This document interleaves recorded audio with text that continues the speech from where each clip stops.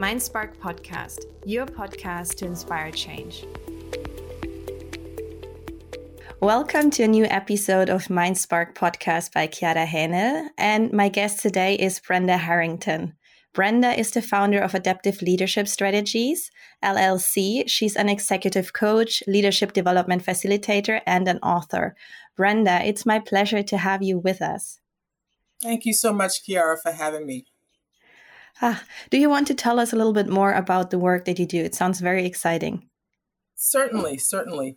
After 30 plus years in private industry, I realized across many different environments, large companies, small companies, different sectors, that there was one common denominator. And that is that when you get the people part right, amazing things can happen.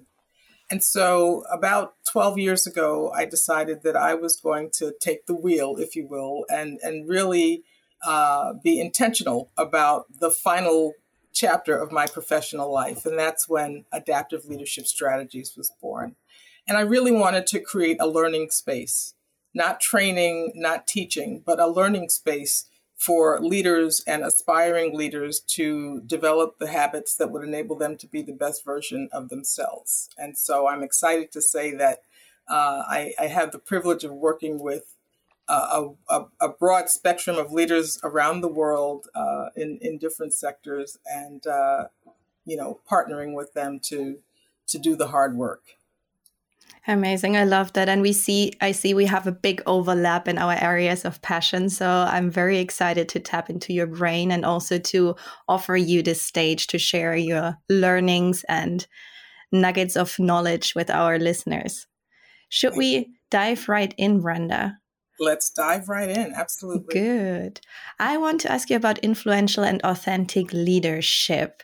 So what does that mean for you, and how can I practice my leadership style to be authentic and also to have influence? Great question.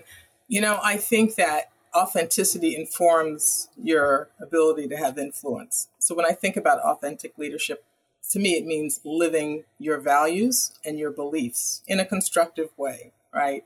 Being transparent and being vulnerable, allowing people to get to know you as, to get to know you and your humanity as the person that you are.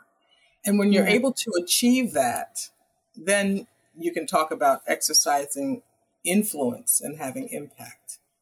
Being yourself, being authentic, really fosters the development of trust. And in order for us to cultivate and become that influential leader that we want to be, we really have to establish a rung of trust. That's very interesting. So how do I become an authentic leader? Some might ask themselves now. Yeah. We spend so much time thinking about what we need to develop, what other people say that we need that we don't have, and how to create all of these other things that we see other people doing and saying and being. The reality is we all have something, and we don't always take the time to figure out what that is. It might not be what we expect or on the face of it what we want it to be. But once you realize what that is, your strength, and I refer to that sometimes as your power center, right? And you really develop that, you can really identify or clarify what those values are that are so meaningful for you and really show up more authentically. Instead of being in character, I'll say as someone else that others think you should be. This is amazing. Right now I'm doing a female leadership course with an American well-known university, an online course, and it was exactly about that. We learned that we need to understand what are our personal values, but also what are our strengths and focus on further developing the strengths, because just focusing on reducing your weaknesses is a very old-fashioned leadership style in a way. So I love that you're mentioning it. What would you recommend for me if I'm new in this topic to understand what are my values and my strengths? How do I navigate to find my authentic self? Yeah, just really think about the things that are important to you. I often ask clients, if money had nothing to do with it, if you weren't working in exchange for compensation, how would you spend your time? And a lot of times we resign ourselves to the fact that whatever we like is not something that we can bring to work. And I would argue that there's always a place if we ask the right questions and if we allow ourselves to think about our strengths and our values and our beliefs in a different way. So really getting to know who you are and really being clear on the things that you like and that are important to you.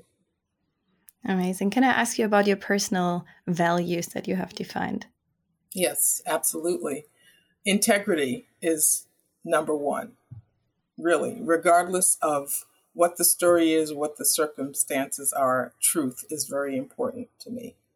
And something that clients, and we'll probably talk about this as we continue our conversation, something that I often talk to clients about. If you ask any of my past clients, what are Brenda's two favorite words? They are accountability and expectations. And so it really is important to me that we all, live in the reality that we're facing. The world is a different place than it was just a few years ago. And, all of these things I'm saying are a nod to being more aware and being more efficient, making better use of time, and really cutting through all of the noise. So those are the things that are at the top of my list. Amazing. Yeah, integrity is also on my list. Yeah. Very good.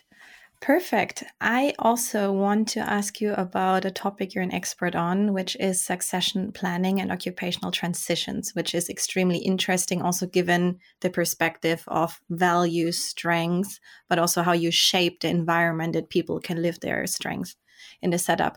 So what is your advice on succession planning for leaders? I get so excited when someone has the courage to ask this question. So thank you. I'm happy that you're answering it, So many times I see that people have been elevated or promoted into new roles, and then the organization or then the individual starts to think about what they have to do to prepare. And it's a little late. Okay, so I would implore organizations, first organizational leaders, to think about succession more holistically. And if there are people who are being developed or groomed, sometimes the term is, for larger spaces, to begin to invest in that transition before it happens. If sometimes, it's a short turnaround, but there are many times that we have got, enough runway, if you will, to really focus on that. And then for the individuals themselves, if you aspire to be in a particular role or play a particular function, don't rely on the organization alone to provide that development for you. Be willing to invest in yourself, whether that's education, whether that's certifications, whether that's interacting with people in a different field or a different position. Take time to invest in yourself. What is your take on, because a lot of organizations say, for example, to be promoted, you need to perform already at this new level of the role that you want to be promoted in. And of course, if you don't have support to take external courses and to become this new future version of yourself, if you don't have financially support from your employer, for example, what is some strategies that you would recommend? Sometimes we have to be willing to take a few risks. And I think people in general can be a bit coy about having some difficult conversations about the things that they need to be successful. Many organizations do have a blueprint, you're right, for what it will take to move to the next level or transition into a different role. But I think you have to ask the right questions. And I think you have to, one, be willing to make a compelling case for yourself. Two, ask for what you need, especially women. And three, hold the individual and the organization accountable for those commitments. So you've got to be willing to contract for yourself. And you're always contracting to make sure that you can stay on track. You've got to be a steward of your own circumstances, and you cannot rely on others to do these things for you. Yeah, good point. I was reading a lot about taking ownership for our lives and also our careers. And I think this is flipping completely the perspective on how we see it. It's not about waiting for opportunities, but rather actively creating them for yourself and owning also the process, which can be tough, especially as a woman. I agree. It can be tough, but not impossible. And I think that we leave a lot on the table because we're conditioned to think that it's beyond our reach. And you would be fascinated in what you can accomplish, what can you achieve if you just ask. So many times we just don't even ask. Yeah. How would you structure the process of asking for this role or this transition that you really desire? Is there some strategy to prepare well? These are the 5 points that I should consider. Well, it starts with what we spoke about earlier, really understanding your why. I didn't refer to it that way earlier, but what it is you want, your values, your beliefs, and why you feel that you are a good person, or and if you're talking about a particular role, the best person for a particular opportunity. But I think you've got to present that case in the context of what value it brings for the organization. Everyone's asking the same question: what's in it for me, right? So Yeah. less through the lens of what you want when it comes time for the discussion, and more through the lens of the value and the benefit for the entity or the organization. Yeah. Yeah. Makes sense. I want to dive deeper on the succession planning topic, but also for leaders, because usually I might have more than one person that would like to advance their career. How do I deal with a situation in the best way if there's only one role available, but I have multiple people who are actually up to the next level? Do I create opportunity spaces? How do I create expansion or learning opportunity for all these team members? Yeah. Being promoted is not an entitlement. And I think that when you have competitiveness among peers to get into a particular role or to be considered, it is clear to see, what the intention is of each and every person involved in those interactions, right? And Yeah. and sometimes people get it, and very respectfully, others don't. And I think that you just have to be, this is a time where it's probably good, and it sounds harsh perhaps, but this is when it's good to take the names off the chart, if you will, and really look at who is best prepared, who is making the best overture or approach to prepare and move forward into the role. I also think, though, for the people who are not successful, it's important to have honest conversations with them, to let them know what they can do to be prepared for the next opportunity and what kinds of things they need to focus on. I find that that's left out of many conversations, and it leaves people feeling, deflated. You never want to do that. But this Yeah. is about adding value. Yeah, definitely. You want to make sure people feel like they belong and you care for them, even though Absolutely. it's not successful. When should I start in advance with the succession planning? Because you said usually people don't take enough time. What is a good average? And I'm assuming there's also then other new roles that have to be filled. So actually, it feels to me like I would need to create a map in my head. But then, of course, if someone leaves before the transitioning is happening, everything is also falling apart again. So it sounds quite complex. It depends. There's some organizations that have very structured learning and development programs. And so for people at a particular level, they are registered to take or complete certain courses and things like that. And so if you know that someone is earmarked for a particular role, getting them enrolled or registered or set up for those particular courses as appropriate before they're in the role is one thing. Certainly having conversations with them, feedback conversations, coaching conversations to let them know about things that they can be doing on their own to begin preparing. But the other thing is, I think that this is a huge opportunity to make sure you break through assumptions. And this is really important. And what I mean by that is I hear so many leaders say, well, Donna's been here for 10 years and she's done this and she's done that. And I'm sure she knows. I'm sure she knows. It really is important to validate that, okay? And to begin to have different conversations with the person, have more strategic, higher level conversations, ask the right questions to hear from the Donnas of the world, if you will. And I apologize to anyone who's listening who might be named Donna. I don't want to offend anyone. But I really want to bring this home.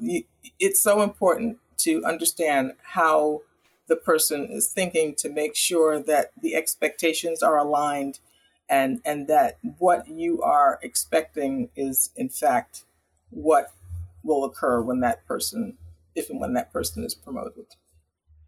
Yeah. I would like to add some thoughts from my voluntary work because I'm leading a young professional network in project management. And there I have to take care of succession management. Of course, these are volunteers, so it's about intrinsic motivation. And we usually have this approach to have 2 to 3 people for each role that we're considering that we want to build up. Of course, we try to create a role for all of them. But then sometimes it can be very tough because life comes in between. So it feels like a big part of my role as a leader is actually to make sure I create an environment for the talent to learn, but then also I create a way to transition out and for new people to transition in to make sure we have this constant pipeline of talent. What's your take on that? Well, it's not all yours to do. And, it goes back to what I said about entitlement, because there are likely people, who are involved in that process who just believe that they'll be moved forward. And with all due respect, you really want to pay attention to who is digging in and who is committed and what level of priority it is for them beyond what you're doing. There are some things that we have to do for ourselves. So they cannot just sit and expect for you to do all of that to move them forward. You need to really see who's more highly engaged. Yeah. Yeah, true. We spoke about succession planning from the perspective of a leader, but what does it mean from the perspective of a team member? What are the things that I should consider? Is there an active role for me as a team member as well? Always. And that goes back to the idea of individual development and really asking questions, so really managing the process up, asking your boss or senior management, what kinds of things should I be working on? What will give me greater insight? What other meetings can I participate in? So you want to be proactive and really demonstrate interest. And I think that additional exposure, particularly when you're asking to participate in different meetings and be involved in different activities, I think it's important because a lot of times people say they want to be in a particular role, but they don't really understand what that means, day to day. And that gives them exposure and insight. Yeah, I agree. It's usually the title that people would like to have, but then what comes with the role is a bit underestimated in many cases. They want the title. Certainly, they like the compensation and some of the trappings, if you will. And I see this a lot with individual contributors who are coming into first-time people manager roles. It's a completely different mindset, completely different skill set. So it doesn't mean that you will, as a manager, do more of what you've been doing as an individual contributor. It really means developing that influential leadership capacity and beginning to learn how to get things done through others. And that's a completely different way of thinking and working. Yeah. Good, very good point. What are, beside influential leadership capabilities, what are the skills that I will have to practice to be a good first-time team lead? Relationships, listening, building relationships, I should say, developing relationships, listening, curiosity, and asking those questions, really making sure you're asking the right questions to understand how the members of the team are thinking, how that thinking is aligned with the desired outcome, and just not making assumptions. Just assuming that someone knows and will do what you did and has the same interests and approach to you can take us to very bad places. So really, Yes. yeah, peeling back and asking questions. Yeah. Yes, I agree. In my first leadership and team lead role, I had a lot to learn. And what is obvious to me is not obvious to another person. Not at all. Fully with you. Yeah. Yeah, perfect. You also speak about global mindset. So, Mm. Brenda, what is a global mindset? Global mindset is the complement of skills and competencies that a leader has that enables that person to exercise influence across cultures with people who are different from the leader. Perfect. So, it's something like intercultural abilities, intercultural sensitivity, better being able to understand the different nuances, or It's all of yeah. those things, but it really is the development of skills. And I would say starting with awareness that you cannot speak to two individuals from different parts of the world, different cultures in the same way. And, I use the term speak, but this comes down to everything from asynchronous communication, such as sending emails.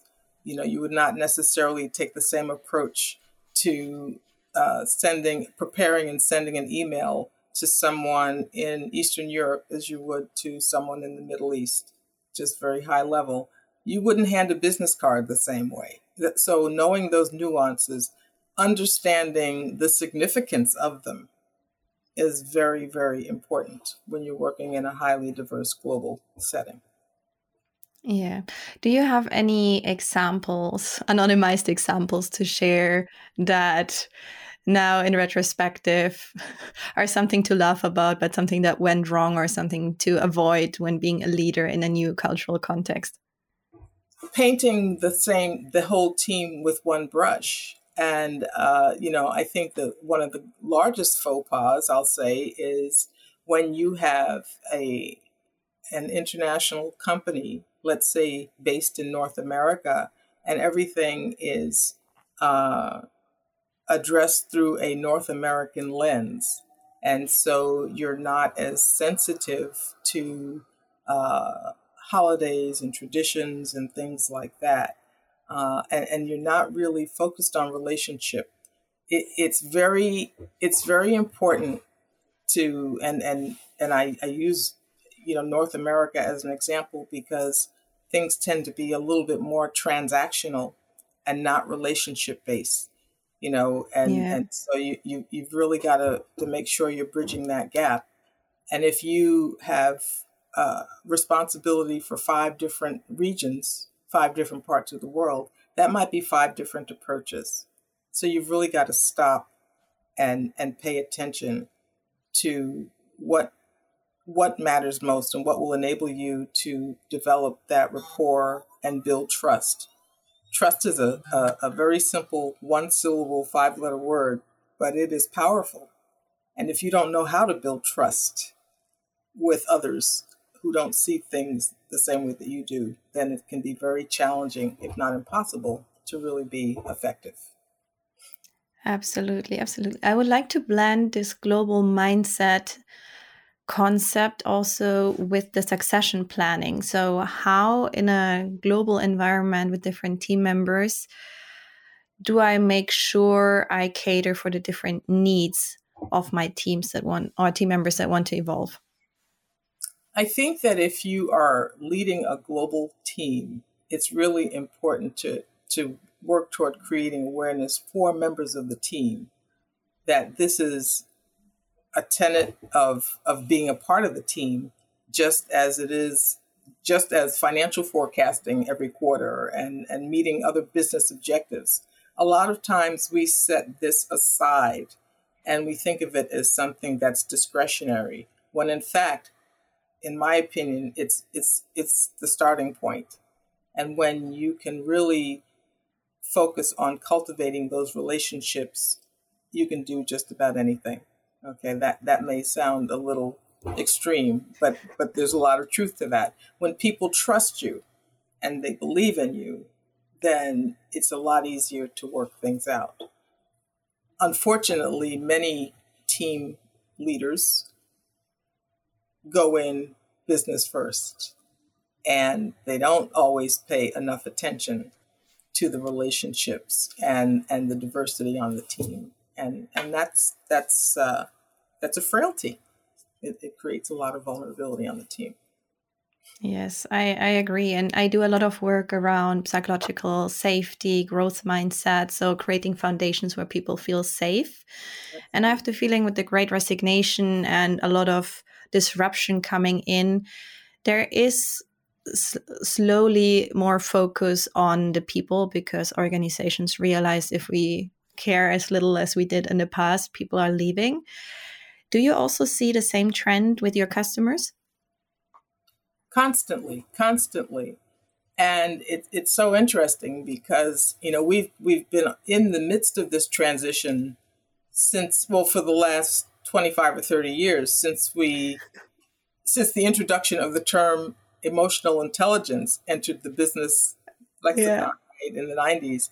And some people have bought into it and others have flat out rejected it. And I think that when you talk about the great resignation, a lot of leaders say, okay, well, I've tried everything else, so let's take a look at this, and emotional intelligence, but they don't take it seriously. Okay. Completely inauthentic. All right. Yeah. But as I said, and a big part of why I do what I do is I recognized after many years in industry that when you get the people part right, just about anything else can be possible. And so what I find now is that some organizations are behind the eight ball. They are trying to accelerate their movement in the way, and toward really being more people centric. And for some, it's sincere and it's beginning to work. For others, it's not. It's somewhat inauthentic, and it's not working so well. Yeah. Yeah. It's so interesting, because when I discovered the concept of a growth mindset, it was like 8 or 9 years ago. And I have the feeling everyone should know by now. Nobody's interested anymore in these concepts, but it's still relevant, like emotional intelligence, what you're saying. And I have the feeling maybe this is the time that it takes to change, our own mindset, behavior, culture, and organizations.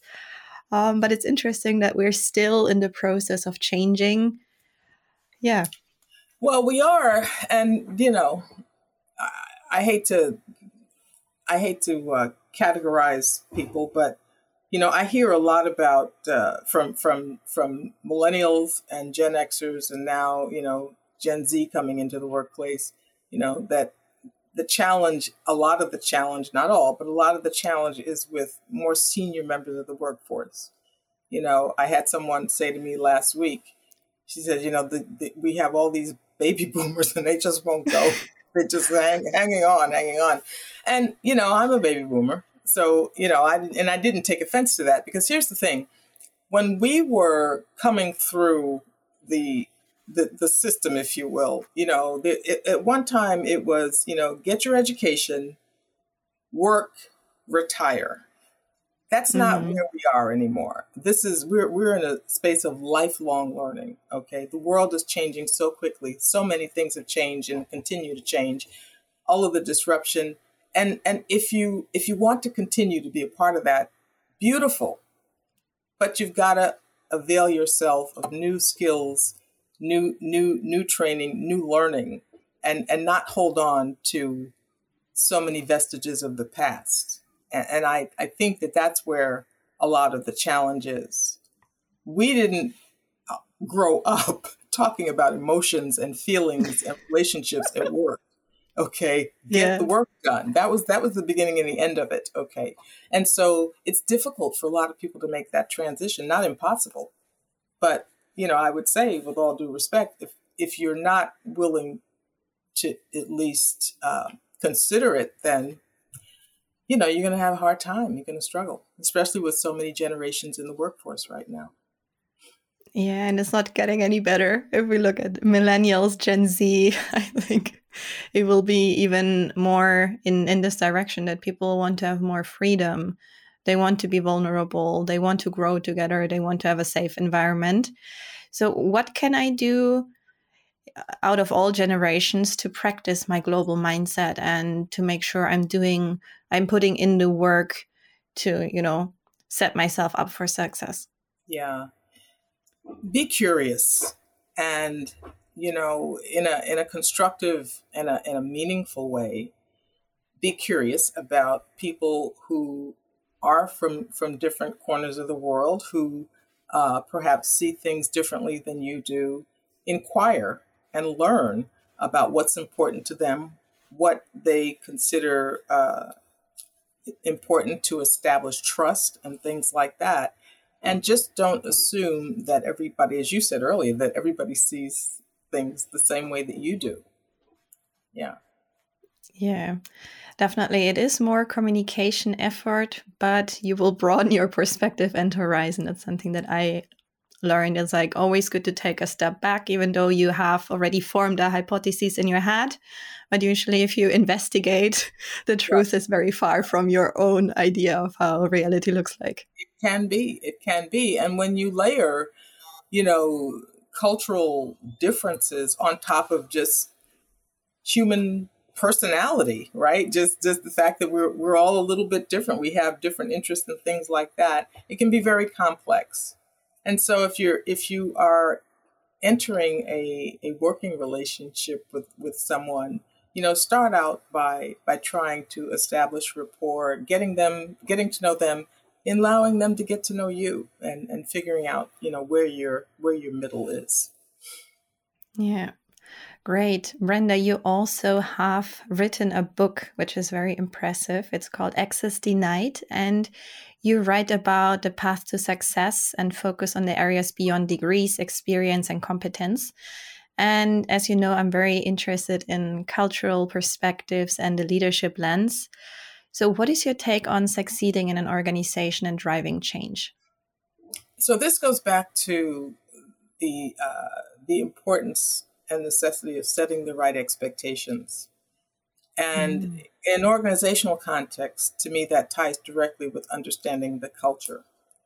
We get so preoccupied and somewhat distracted by our own competence and capabilities, and what we can bring, that we don't always think enough about how that fits in to the bigger picture.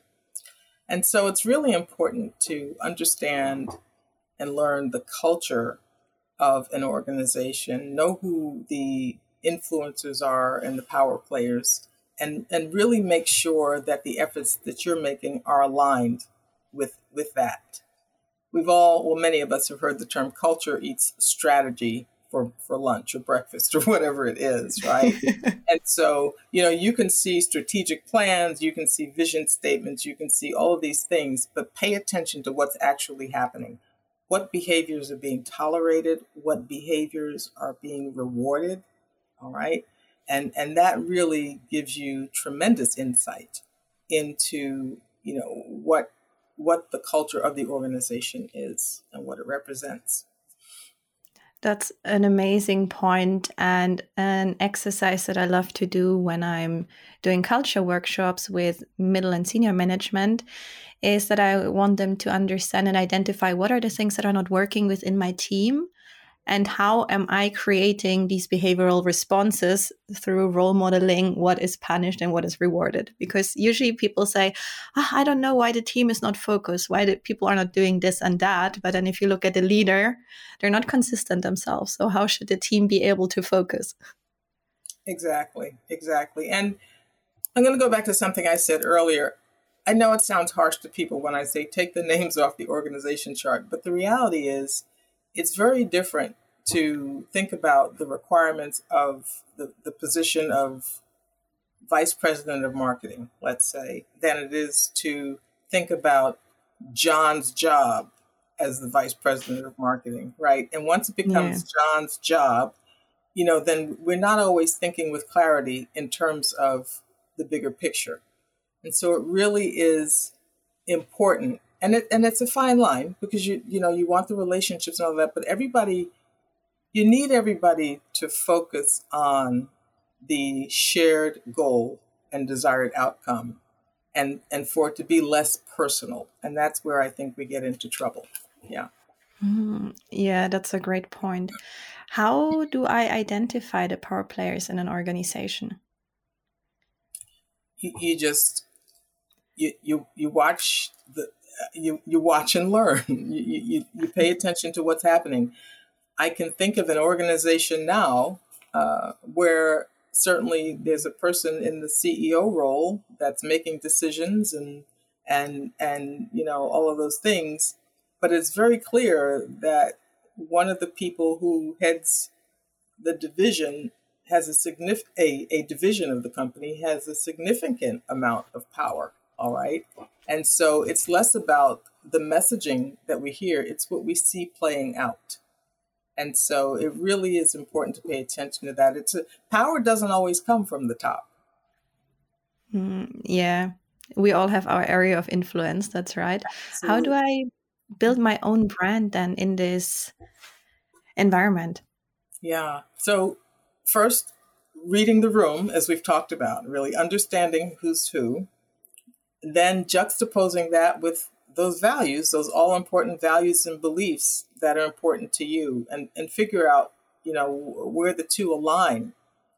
And sometimes that brings us to really making hard choices, because we talked about integrity earlier, right? The opportunity to protect the integrity of your values and beliefs, may come into question at times, but you need to know that before you invest a lot of time and energy moving down the wrong path. And so once you really understand the underpinnings, the kind of the fabric of the organization, that is the culture, and you really have a more of a roadmap to understand what you can achieve and how. It may not be what you expected or what you wanted. Maybe it's something else, but it begins with really understanding what the organization is about. Great. So it's basically step one, understand my own values, my strengths. Number two, understand the values, the culture, the underlying behaviors, what is tolerated in an organization. And then make sure to identify the power players, who's in the right positions, and then also taking the decision if this is the right environment for me. If so, how can you succeed with your goals and the goals of the organization in this environment?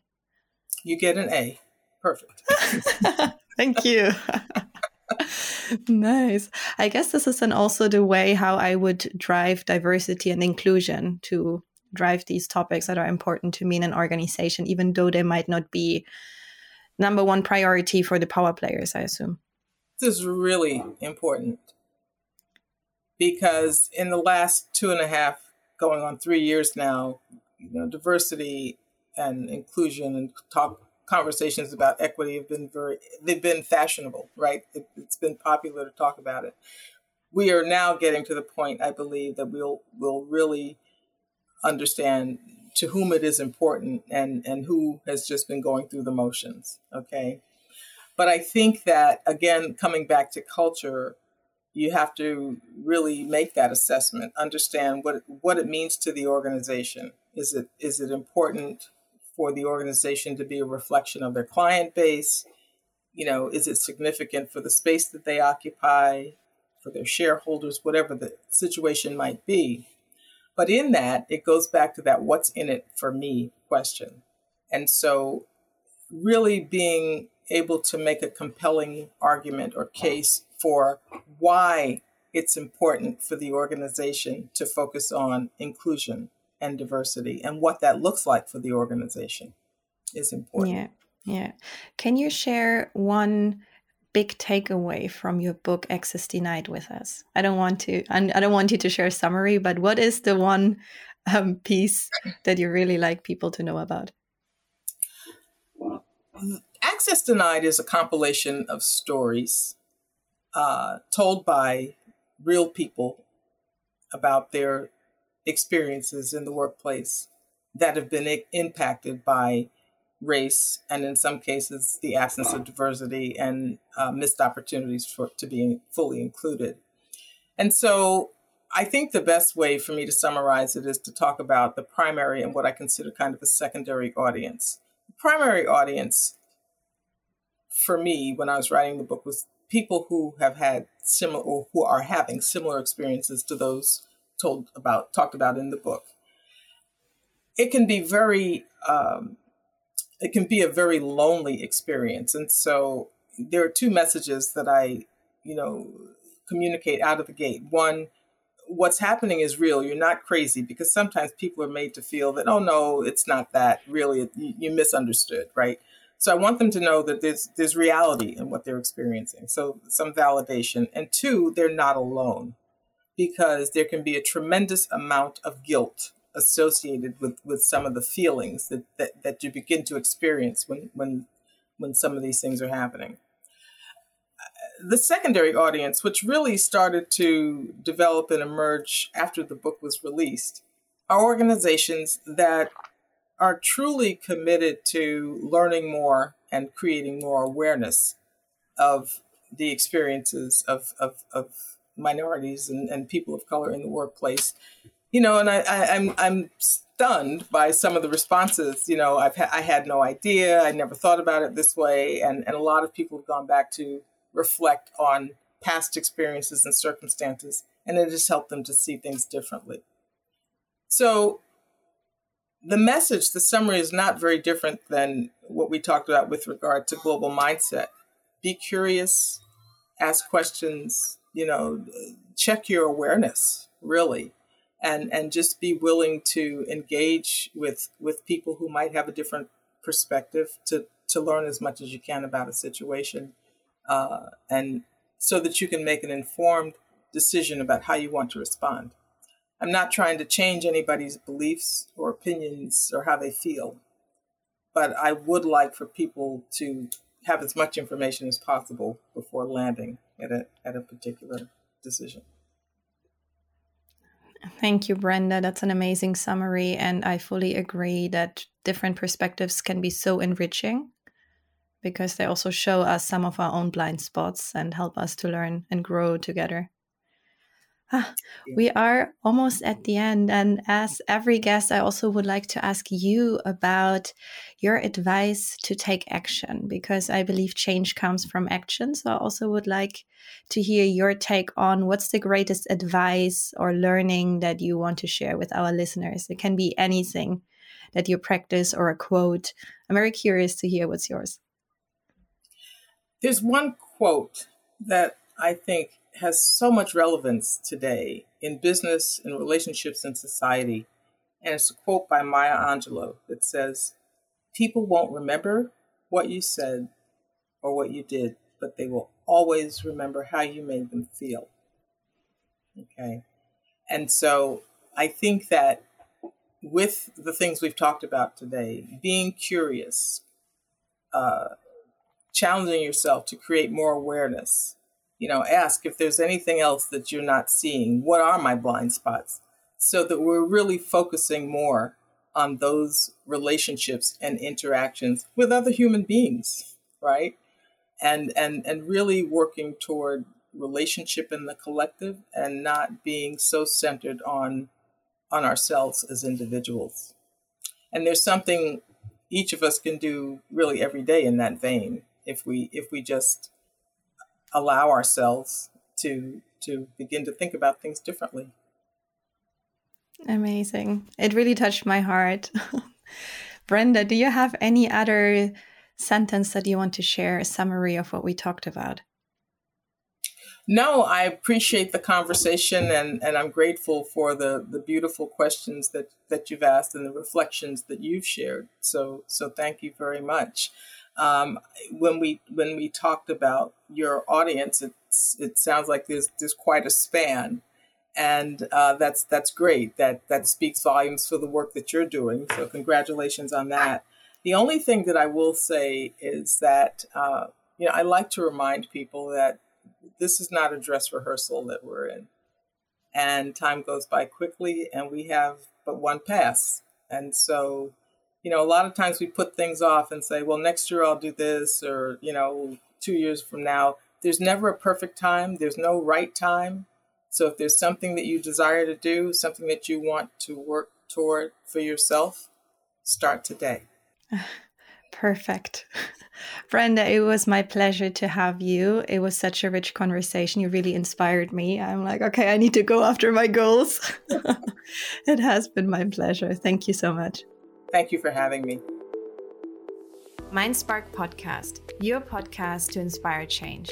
Don't forget to dream big and have impact. It's a journey. If you like my work, you can leave me a good rating and share this episode with friends and colleagues or whoever would benefit from this MindSpark. And follow MindSpark on Instagram under mindspark.academy. Take care and see you for the next episode.